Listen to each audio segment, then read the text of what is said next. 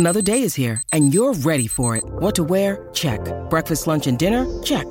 Planning for what's next and how to save for it? That's where Bank of America can help. For your financial to-dos, Bank of America has experts ready to help get you closer to your goals. Get started at one of our local financial centers or 24/7 in our mobile banking app. Find a location near you at bankofamerica.com/talktous. What would you like the power to do?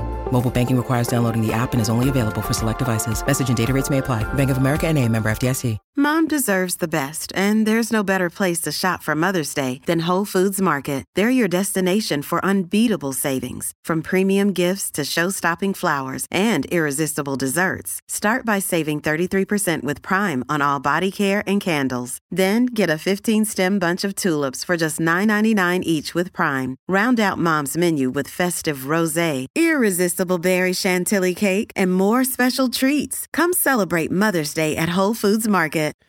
What's going on, Z-Pack? It's your boy ZDoggMD. I am doing something totally different today. The boys are off and I'm in the studio. I was recording some vocals for Ooh, I'm a Doctor Just for Dicks Now. And I thought, well, while I'm being ridiculous and absurd and really giving a tribute to our urology colleagues, an unasked for tribute to our urology colleagues, I thought, you know what? Let's do a show real quick, just top of my head, rant about stuff I've been interested in recently that has to do with Health 3.0, which we talk about a lot on the show, but bears some revisiting because we really haven't talked about it properly in a while. And there's new sort of, to quote the Big Lebowski, new shit has come to light, man. And it's kind of influenced my thinking on healthcare and how it's going to emerge in its 3.0 version. And I want to talk to you guys about it. And I want to do it in a way that's suitable for podcast listeners, so hence the big mic in my face and the headphones, and also for people who consume the content on Facebook. And just a quick bit of housekeeping, if you do listen on a podcast, and it's available on iTunes and SoundCloud and Stitcher, and on ZDoggMD.com, we archive all this stuff, so you can just click to that website and find all the episodes and all the means by which you may consume them. If you listen on the podcast, it would be great if you could go onto iTunes' podcast app, look up Incident Report, which is our podcast, and rate and review it. It really helps us a lot. And share it with other people. And in the show notes for the podcast, I'll give you a way that you can connect with me by email to leave comments and feedback, because people on Facebook already know they can private message me, and I read all the comments. I don't respond to them all because there's too many, but I do read them all. And also, they can leave comments right there on the video. So if you watch on Facebook, my ask is become a supporter of the show, $4.99 a month, and you get private conversations that we have that are really off the rails. Ask any of our current, 2,500 odd supporters, and they'll tell you it's a tribe like no other. We get down in the weeds, and we treat each other with love and respect, and really try to figure out how we're going to fix healthcare together while having a lot of fun.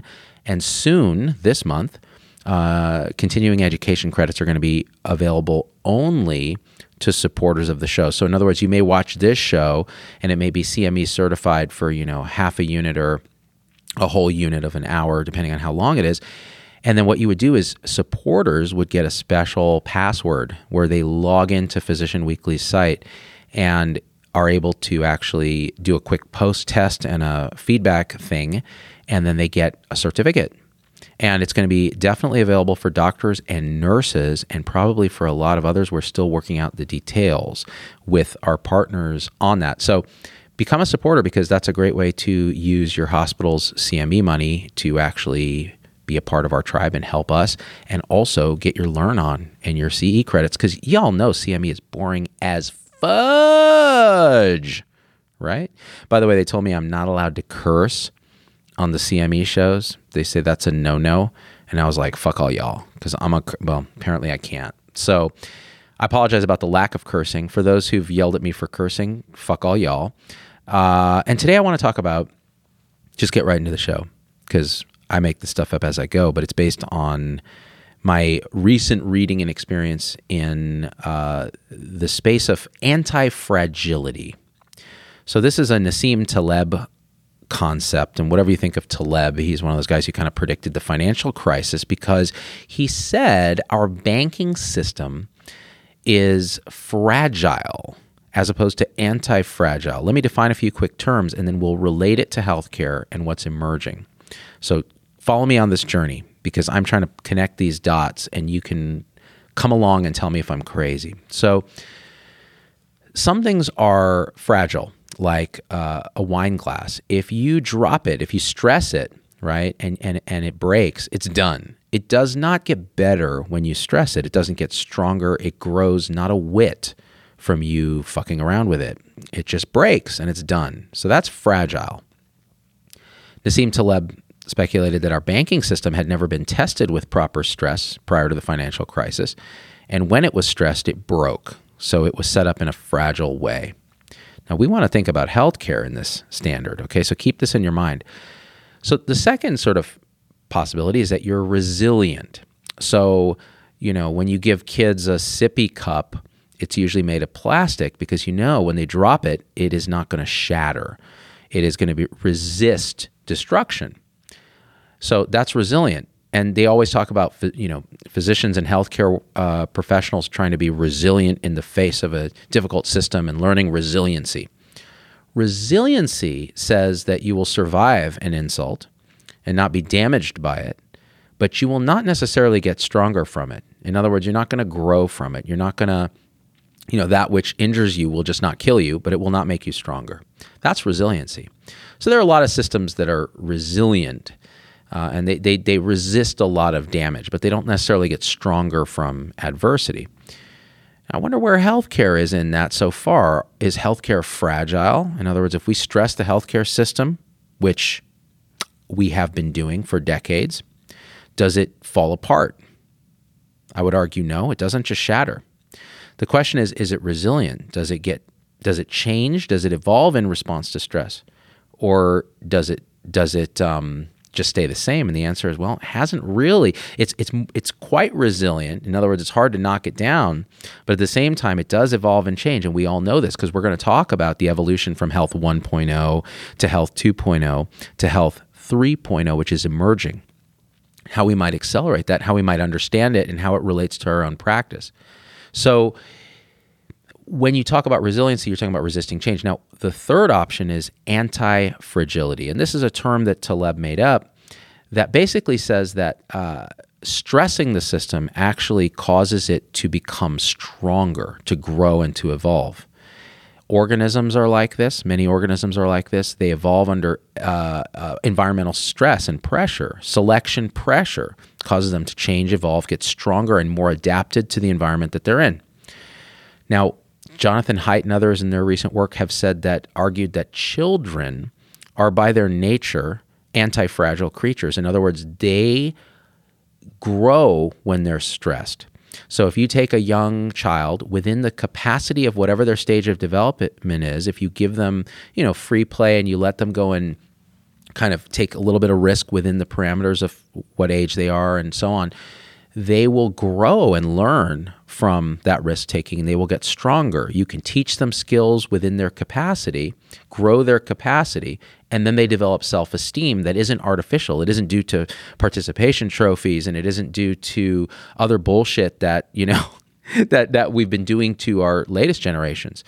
And as a result, they grow self-esteem from their own growth of competence and capacity, from their own risk-taking, from their own unsupervised free play, from their own anti-fragility in the face of challenge. Now, let's distinguish that from unhealthy, toxic stress and challenge. So when you have a child and you overtax them beyond their capacity consistently, bullying that's consistent, that's the result of a power differential with the threat of violence every single day, sexual abuse, physical abuse, food insecurity, economic insecurity, violence. When you do that to children, okay, you are going beyond the bounds of anti-fragility and resilience and growth, and you may just be butting up against resilience. In other words, they don't get destroyed, but they're definitely damaged. And if you push them hard enough, you may actually get them into the fragile territory where they've broken. And we know that adverse childhood experiences over time, sustained toxic stress, leads to terrible adult outcomes, permanent changes in the brain, cortisol levels high, stress hormones high, hypertension, diabetes, heart disease as adults, suffering from mental health problems, depression, anxiety, suicide, all those things. So we know you can overdo that with children, right? But at the fundamental basis, the argument is that children are anti-fragile. If you deprive them of proper challenges and stress, they will not grow. And then what happens is you cultivate a child that becomes fragile. In other words, you say, we're going to keep you safe from everything, and you really shouldn't interact with strangers at all, and you shouldn't go out on your own without supervision, and you should be protected from speech that harms you or injures your emotions, and peanut allergies. We should keep you safe from peanuts. Now, look, see, this is a great example. What happens when you do that? Let's look at peanut allergies. So over the years, there was this mistaken impression that in order to prevent peanut allergies, you kept kids away from the challenge of that particular antigen. So pregnant women weren't supposed to eat peanuts. Young infants, as they're starting to take solids, are supposed to avoid peanuts. And what do we have? A rapid rise in peanut allergies. And recent data shows that when you take people who are at risk for allergies and you actually expose them early before they've developed allergies to peanuts, only 3% of that group gets peanut allergies, whereas 17% of the avoidance group got peanut allergies. And Haidt talks about this in his book. The idea being that the immune system in a child is anti-fragile. It needs challenges. It needs to be provoked. That's why vaccines work. It needs to be pushed in order to grow and adapt and respond. And when you deprive it, it becomes fragile. So when you deprive children of peanuts as young kids, the potentiality is that they now are very fragile when it comes to peanuts. You cannot even be on a plane with someone eating peanuts, or they may have a fatal reaction. And these are real reactions, and they're terrible. And the question is, have we contributed to this by treating children as if they are fragile, thereby making them fragile, instead of treating them as anti-fragile? Now, how might this idea of antifragility, which is a common characteristic of organisms, of living creatures, of evolving creatures, how might it apply to medicine, healthcare? I think it helps to think about kind of how it's applied to society first, and then we can make the parallel. And I was thinking about this watching Rogan and John Haidt talk about this stuff a little, and it triggered me to think about some of these issues in healthcare terms. So, and this goes back to other stuff we've talked about with integral theory and how not only individuals but societies go through these stages of development. And it kind of works like this. And again, this relates to the antifragility of human systems.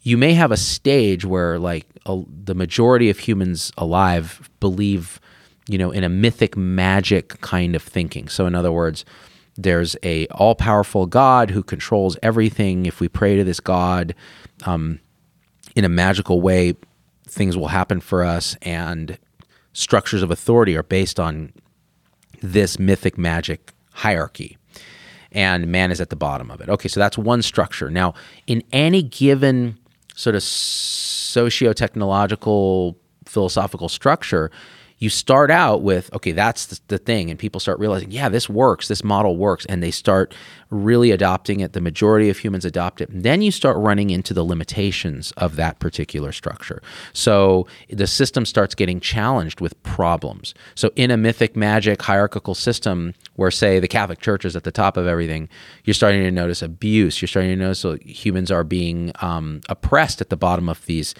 dominance hierarchies and so on.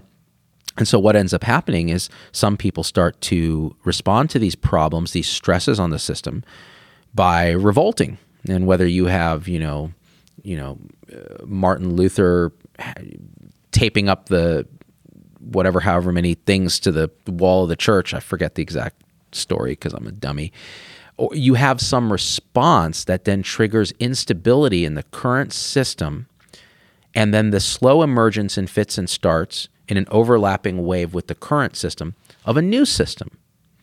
Let's say it's capitalism achievement mindset, where it's not so much about obeying this hierarchy, it's about a competence hierarchy where individuals have to compete and move up the rungs that way, and that's capitalism. So that was America for quite a bit of the mid-20th century.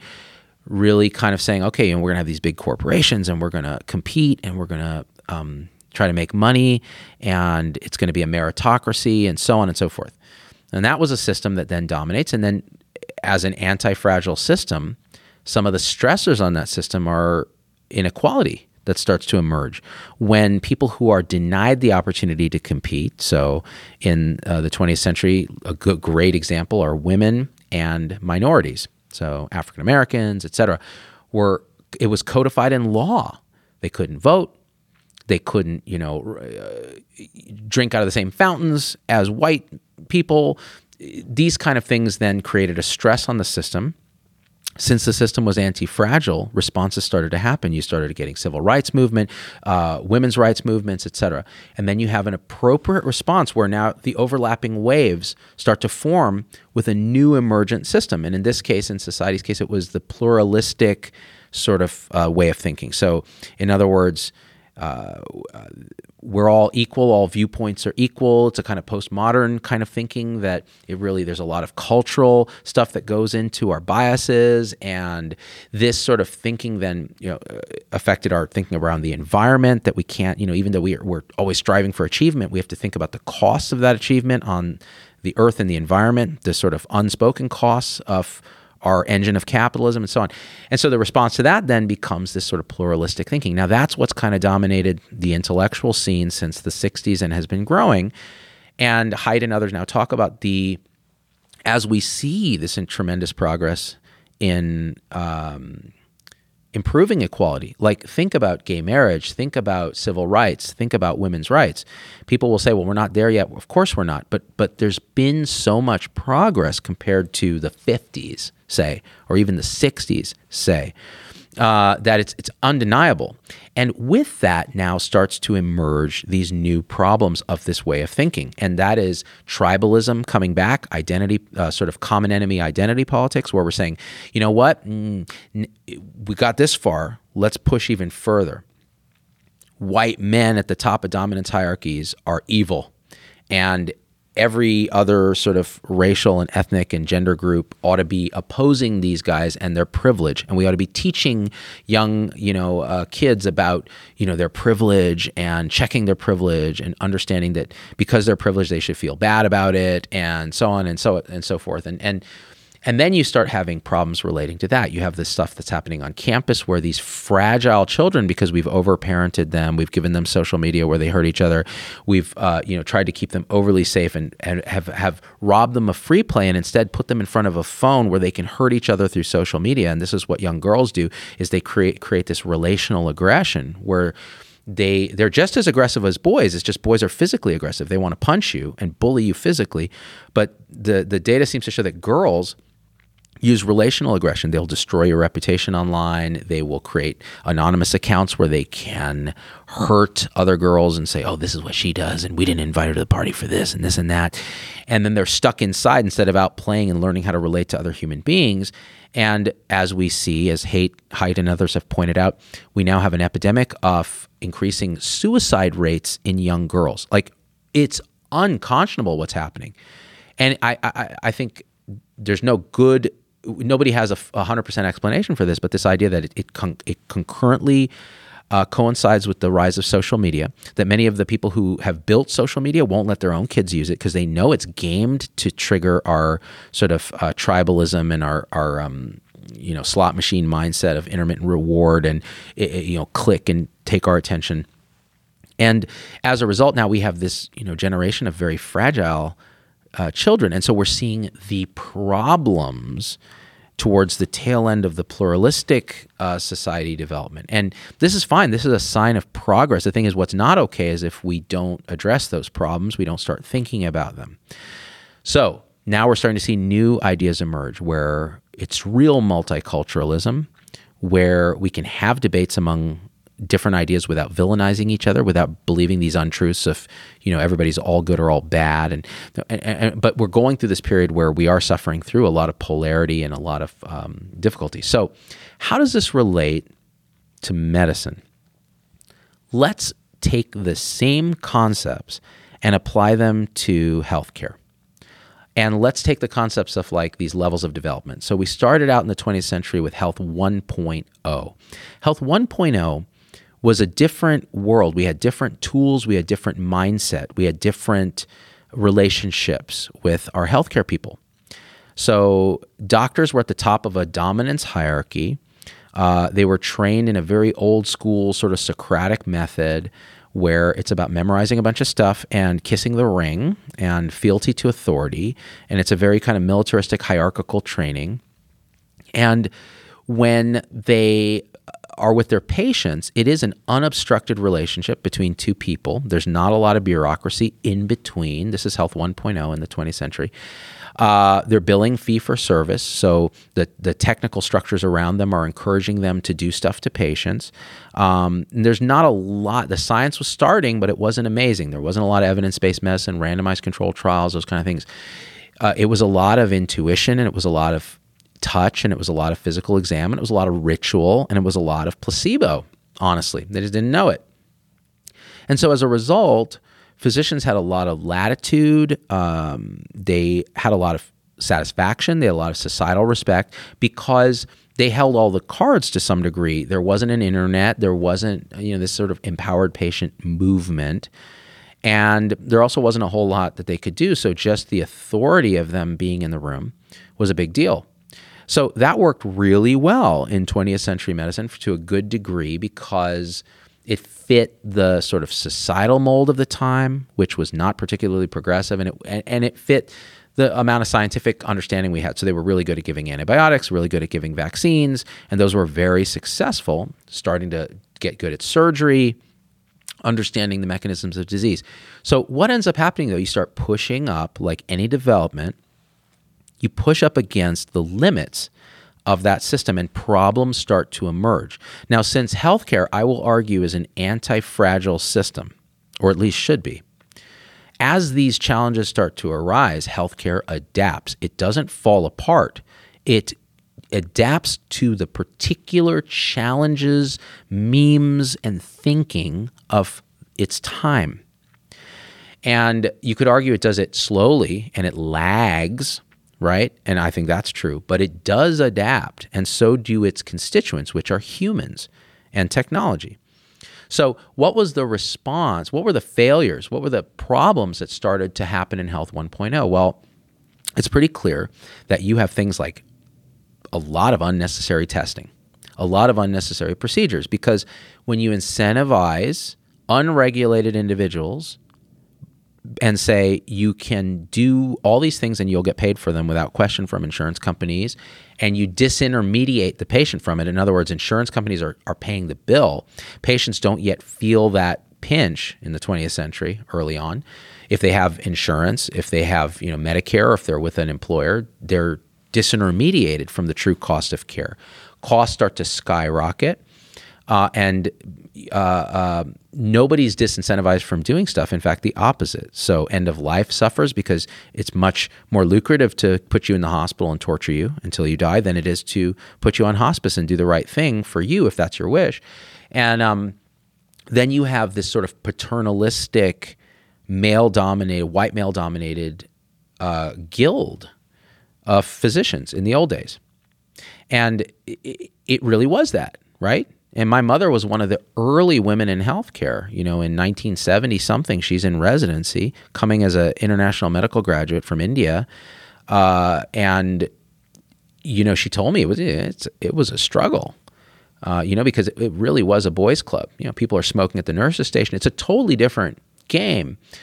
And on top of that, with the costs going up and new technology emerging where patients can have access to information that used to be exclusively the purview of doctors, the internet, the early internet, et cetera, lots of forces started to look at healthcare, and you start to see the first responses that are the fits and starts of what we will call Health 2.0. And I would argue maybe Health 2.0 started when Medicare started doing a different payment model and started looking at managed care options and things like that starting in the 80s and late 70s, and seeing this sort of shift. And now what you start to see is a shift towards more business-oriented practices where large systems start to swallow up, medical groups where, instead of doctors dominating everyone else on the team, making nurses stand up and give them the chart and get them coffee and make, and wear these white uniforms and so on. Now everybody is more, now we all are more commoditized. We're more equalized. We're run through a process that worked for business, which is an assembly line optimization like Lean or Six Sigma, something like that, where we're trying to optimize these processes. We're using electronic health records where it's like, well, everybody else is using technology now. Health 2.0 says, well, the new paradigm is technology, so let's use that.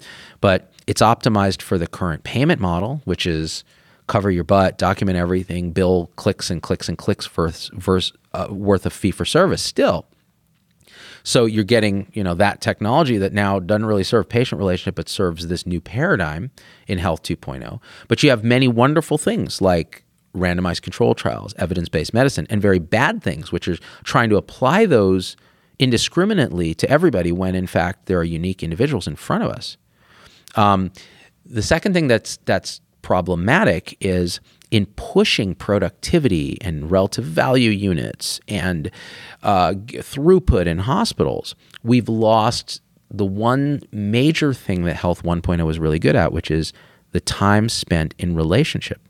The idea that you could be there as an authority figure or somebody who knows what they're talking about and provide comfort and a placebo-like healing effect that generates trust. That's been eroded because we're too busy looking at computers and not looking at our patients. We're too busy trying to survive and not busy trying to thrive in healthcare, trying to really connect with the fact that this is a transcendent calling.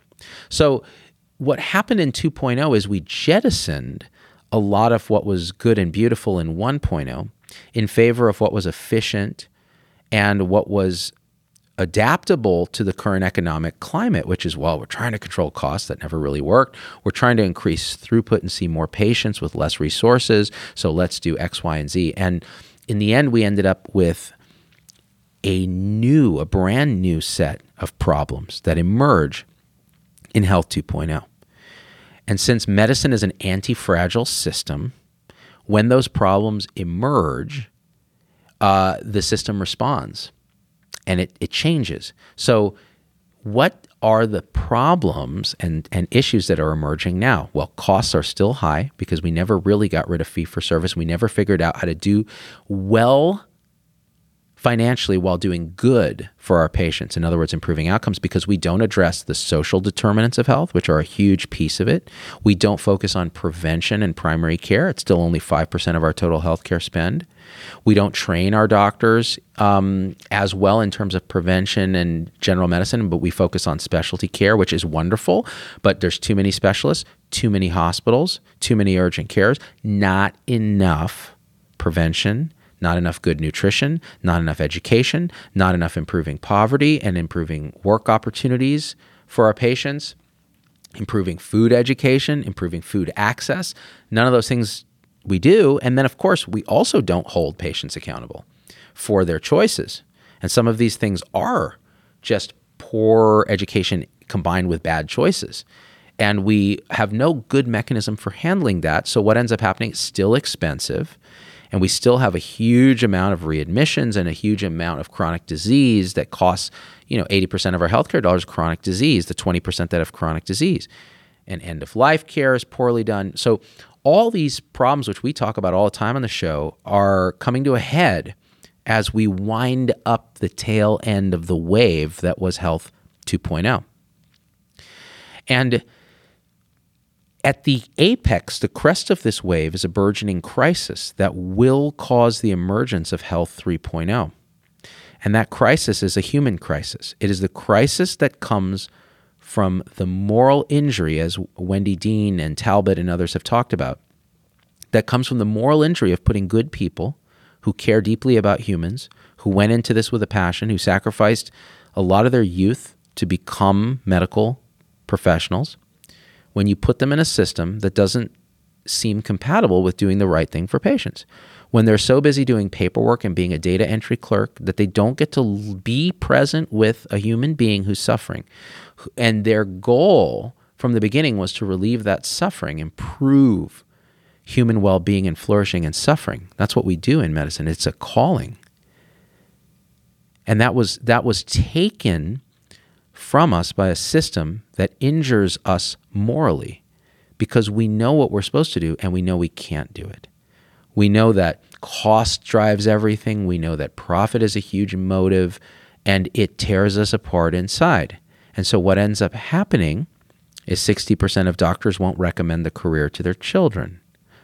And everybody across the spectrum of care, and our tribe represents pretty much everybody in healthcare and beyond, they are all saying that they've never, I can't say all. A large majority say they've never seen it so bad.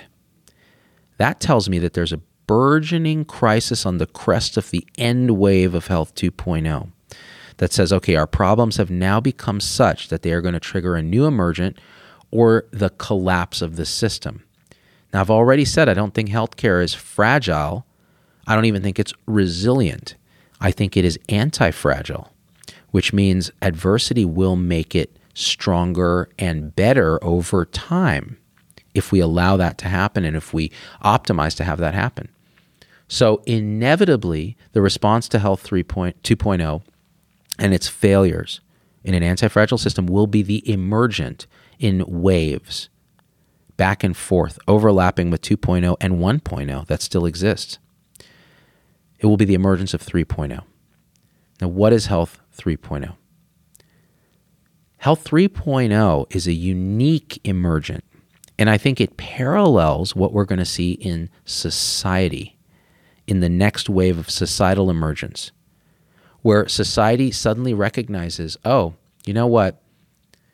Yes, there are, we should all have equal opportunity to succeed. We should not function in dominance hierarchies where we abuse others in a patriarchal or paternalistic or any kind of dominance way. I mean, there are plenty of more female nurse hierarchies where younger nurses are abused in these hierarchies. So it's not something that's relegated to men alone. But it does need to look at, and one thing I forgot to mention about 1.0 is that there was a lot of racial bias, there was a lot of economic bias, there were a lot of geographic bias in 1.0 that dragged into 2.0. So in 3.0, they say, yeah, just like in society, those biases, we know they exist. We're going to try to overcome them by equalizing opportunity, but not necessarily equalizing outcome, because that's very hard to do. You give people opportunity. You level the playing field so everyone can compete and then become good at whatever their competence hierarchy is. And so I think in society, we're going to look back at this era of identity politics and this glitch of tribalism that's resurgent and say, oh, that was silly, and this polarized politics and go, yes, and all viewpoints have some validity. And we're assuming these are good people all trying to do the right thing. And that's an assumption that isn't made in our current environment, but it should be. And that we're going to try to grow our rational discourse and understand our emotions better without knee-jerk identifying with them. And social media has been very bad for allowing that to happen. It has solidified and codified and catalyzed our innate human tribalism in a way that's very, very harmful. And again, I think we use social media on our strategies in a more thoughtful way, but I'm biased to think that, so maybe I'm wrong. But the idea that social media has made this worse. So the new emergent in society is a more integral way of thinking. It's yes and. A lot of these structures are true. There are real hierarchies in the world. They shouldn't be dominance hierarchies. They should be competence hierarchies. Everybody should be challenged and try to be the best person they can. We should overcome racial and gender biases while being able to talk about real differences between, say, genders and aptitudes among individuals without being vilified for doing that. Like, we should study these things. We should grow our rational thinking and our scientific discourse and our political discourse. And so those things are going to happen. They're going to happen in society. And, and along with that will come a kind of a different type of spirituality too. I think more people are going to start to discover, introspection and meditation, whether it's, a type of prayer if you're Christian, whatever it is, but it's more of an introspective understanding of who we are and our place in the universe. And that's part of that. It has to be a part of that. We ignore that at our peril. End of life people understand the spiritual dimensions of human beings better than a lot of us do, and we ignore it, and I think it hurts our patients because every patient's coming with their own needs. Even if they're, an atheist like me, they may come and say, but I have a different set of spiritual and existential needs that you're ignoring, because you're a scientist. So in healthcare, that emergent parallel is this: yes, and.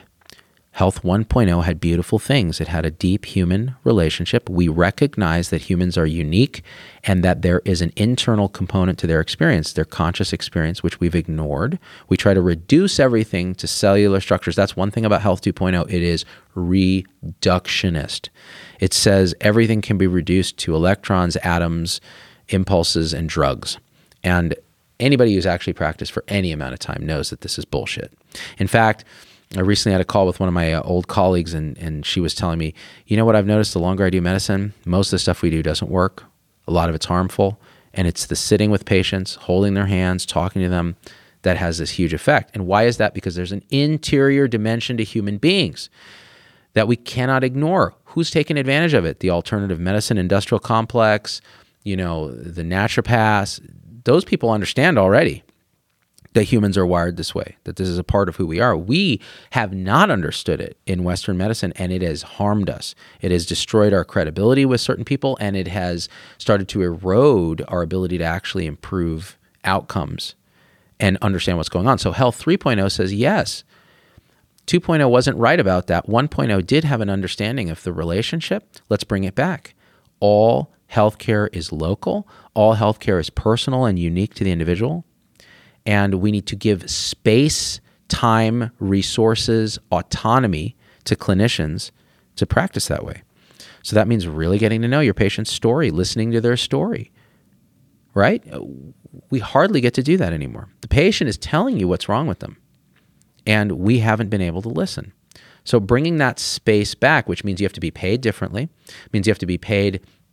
I've advocated, and Robbie Pearl recently in a Forbes article wrote about my opinions on, a flat fee with some cost savings. There's a million ways to pay for medicine, but fee for service in primary care, say, just doesn't work. It doesn't make sense at all. You should be paid to do the right thing for patients, not to do things to patients. So in Health 3.0, the idea is you get time back with your patients, but it's different than 1.0. Now we have technology. Now we have empowerment of patients. Now we have the internet. Now we have artificial intelligence that's growing. We have these other tools that can be brought to bear. So we are technology enabled. We are evidence informed. So we have all the access to the evidence, but we're never evidence enslaved. In other words, we're not compelled to do something according to click boxes, but we are compelled to know what the best practices are and understand when we should deviate from them. And right now, we have very few mechanisms to do that. Institute for Healthcare Improvement, we had Dr. Rifkin from MCG Health on the show talking about ways to decrease unexplained variation in care. In other words, why should an outcome for an appendix be different here than it is here? It should be the same, which means we're missing some common threads of what we should do. And then also having the autonomy and the ability to deviate from those common threads when our patient requires it, when that unique human being in front of us requires it. That is Health 3.0 in a nutshell, is that balance between 1.0's clinician autonomy and leadership and relationship and unique patient with 2.0's technology and process improvement and quality improvement and reduction in care variation and tools along those lines, technology, electronic records that can be better. But then there's an emergent in 3.0 because you combine that with financial incentives that really allow and promote you to do well financially by doing good for patients. And part of the structure of 3.0 is a team-based structure. Now, some people will say, I'm just fine out in my private practice and I don't have a team. Yeah, you do. You have a nurse, you have a MA, you have people that you call that are your consultants. That's your team. It doesn't matter how you structure it. These folks are glued together with technology, with human relationships, and they provide the lift that flies your plane. You cannot do it by yourself. And that means also empowering people that maybe in historical terms have been at the bottom of dominance hierarchies, like health coaches who maybe don't have specific medical training but are really good at developing relationships, motivating patients, going out to the community because they come from the community that they serve, empowering them to do a lot of the heavy lifting of helping to manage the social determinants of health, using licensed clinical social workers and therapists and counselors and psychiatrists to manage the behavioral health issues that are so problematic, addressing through advocacy, grassroots movements, and political action, which I think healthcare people have been remiss in doing, the bigger societal issues of mental health, social media, free play, making it a crime to arrest someone for letting their kid go out and play unsupervised. Come on, dude. Really? Things like this are part of Health 3.0. It's a broader kind of activism that doesn't wallow in, tribalism and identity politics and all this other stuff. 3.0 is again a collaborative living organism that repersonalizes medicine with the help rather than the obstruction of technology. And it's a new emergent that's coming. And that means that individuals get support so they have the tools and the resources and the autonomy to do their job at the top of their education in a team in service of the patient while supporting each other. It sounds like a bunch of platitudes, but here's the thing. I have fucking seen it happen. And this is where I get really pissed off. People are like, you're always talking about Health 3.0, and I will never see it happen. And your clinic went out of business, Turntable Health. And I'm like, okay, first of all, how dare you talk about my clinic? And yes, you're right. It did go out of business. Why? Because we were too early. And I have seen this shit work. Focus on prevention with primary care. Check. We did that at Turntable Health. Make it a flat fee that an insurer can pay, an employer can pay, or a patient can pay for unlimited all-you-can-treat access with no copays. Why? Because copays obstruct the ability to see patients when they are well, to form relationships with patients. This is a fucking relationship. It is not a transaction. And this is where you get pissed off because you see the failures of 2.0. And I get particularly triggered because when you see 3.0 humming like we did at Turntable, and it continues to hum in bright spots around the country, our partners Iora Health, ChenMed, there are lots of groups, CareMore, there are lots of groups that are building Health 3.0 in their own way in a local level because all healthcare is local. I get pissed off when people say it can't be done because I've seen it work. And it could have worked. We're doing it here in Las Vegas. We're early. We're in downtown Vegas. Vegas is a total shithole for healthcare. It really, and no offense to my friends who practice here, and I practice here, it is 1.0 struggling to become 2.0. And trying to do 3.0 too early, it's an overwhelming process. But once you see it happen, you go, God damn, like there's no other way to do this. This is absolutely a perfect example, a postcard of how things can be. So we had health coaches, we had social worker, we had pharmacist from the pharmacy school rotating through and leading the team in medication management. Everybody teaches each other in the huddle. This is a 3.0 sort of holarchical structure where, everybody's in a competence hierarchy. So in other words, that pharmacy resident is not going to be as good as a doctor at managing chronic disease, but they're going to be really good at, teaching us how to manage warfarin levels and interactions. And so they're at the top of their competence hierarchy and continuing to improve. And so they can teach others. Nobody dominates. Everybody teaches.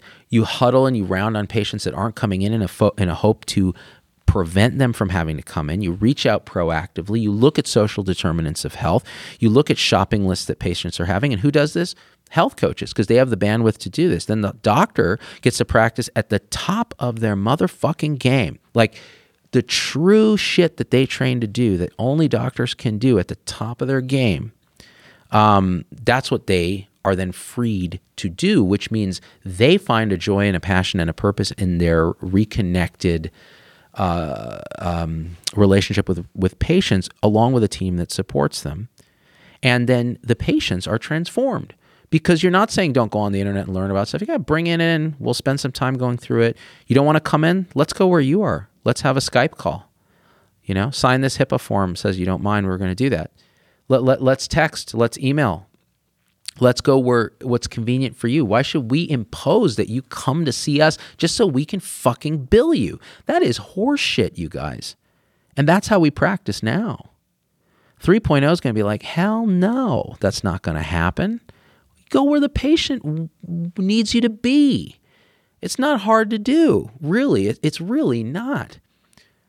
So we talked about social determinants, we talked about telehealth, we talked about team-based care, we talked about multidisciplinary care, we talked about moral injury. So in a system like that, the moral injury comes from having to deal with the rest of the fucking 2.0 system.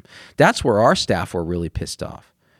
Like our own patients, we loved that care. We could do that. We could spend time. But when you had to send them to a specialist or send them to the hospital, that's when shit fell apart and you started to hurt, because you'd go, God, now we sent them to the cardiologist. The cardiologist is conditioned in this town to just fucking cath them for their GERD or for their anxiety.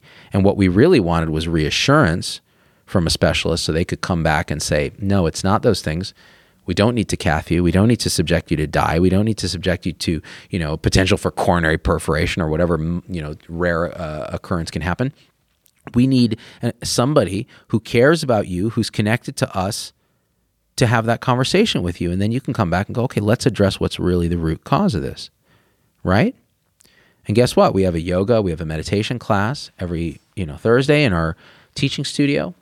We have exercise classes. We have a teaching kitchen so we can teach you to cook, give you the tools. That's fucking 3.0. And that's what I saw. So why do you think I'm here, sitting here in the studio with this fucking mic in my face, telling you this shit? Because I have seen it work. And if I don't do something about it, if we together as a movement don't start to catalyze real change, then we are disrespecting the very nature of our calling and the anti-fragile nature of our healthcare system. We can make it stronger through these challenges. And what emerges will be way bigger than the sum of the previous parts. I promise you this, because I've seen it and I continue to see it all around the country. It is emerging. And people send me messages every day about ways it's emerging, and then they send me messages about ways it's not, right? So all this being said, just as in society, so as in healthcare, we are anti-fragile humans. We will get stronger. Health 3.0 will emerge in fits and start, and it has to, because of the failings of the previous wave, which were appropriate for its time, are no longer appropriate, and we're out evolving them, and we're going to move forward. And with your help, we can do this. So this is the conversation I didn't necessarily plan to have, but it's a conversation I had, and I start cursing a lot at the end because I get really pissed off. Yeah, that's pretty much what I have to say. So what I want you to do is leave your thoughts and comments. I'll put my email in the description for the podcast. Facebook people know they can leave a comment there. You can become a supporter. By the way, I prioritize responses to my supporters. So I get a little thing in my email box that, unless you've turned off the badge that says you're a supporter, and when I get a message from you, I will at least make some attempt to specifically respond, because I get hundreds of messages a day, so I can't respond to every single one. So that's another advantage of being a supporter. Please review this podcast. Tell me what your thoughts are, and we'll be back, I think, tomorrow. We're going to be interviewing Amy Baxter, physician who is also an inventor, an entrepreneur, and is working on solving the opioid pain crisis, as well as the crisis of needle phobia in children and adults. So stay tuned, because that's coming tomorrow. All right, now I sound like a radio announcer. Hello, listen to the mellifluous tones of ZDogg MD. And we out. Peace. Hey, it's Dr. Z. Thanks for getting through the whole episode. That's a huge accomplishment. And so at this point, I just got to ask you for a few favors because it just helps us so much if you leave a review on your favorite podcast platform and subscribe. It just really helps the algorithms to get this message out to others. The second thing is email me, hello@zdogmd.com. I get all these emails personally. I can't respond to them all, but I need to hear your voice because especially on podcast, we don't have a comment section.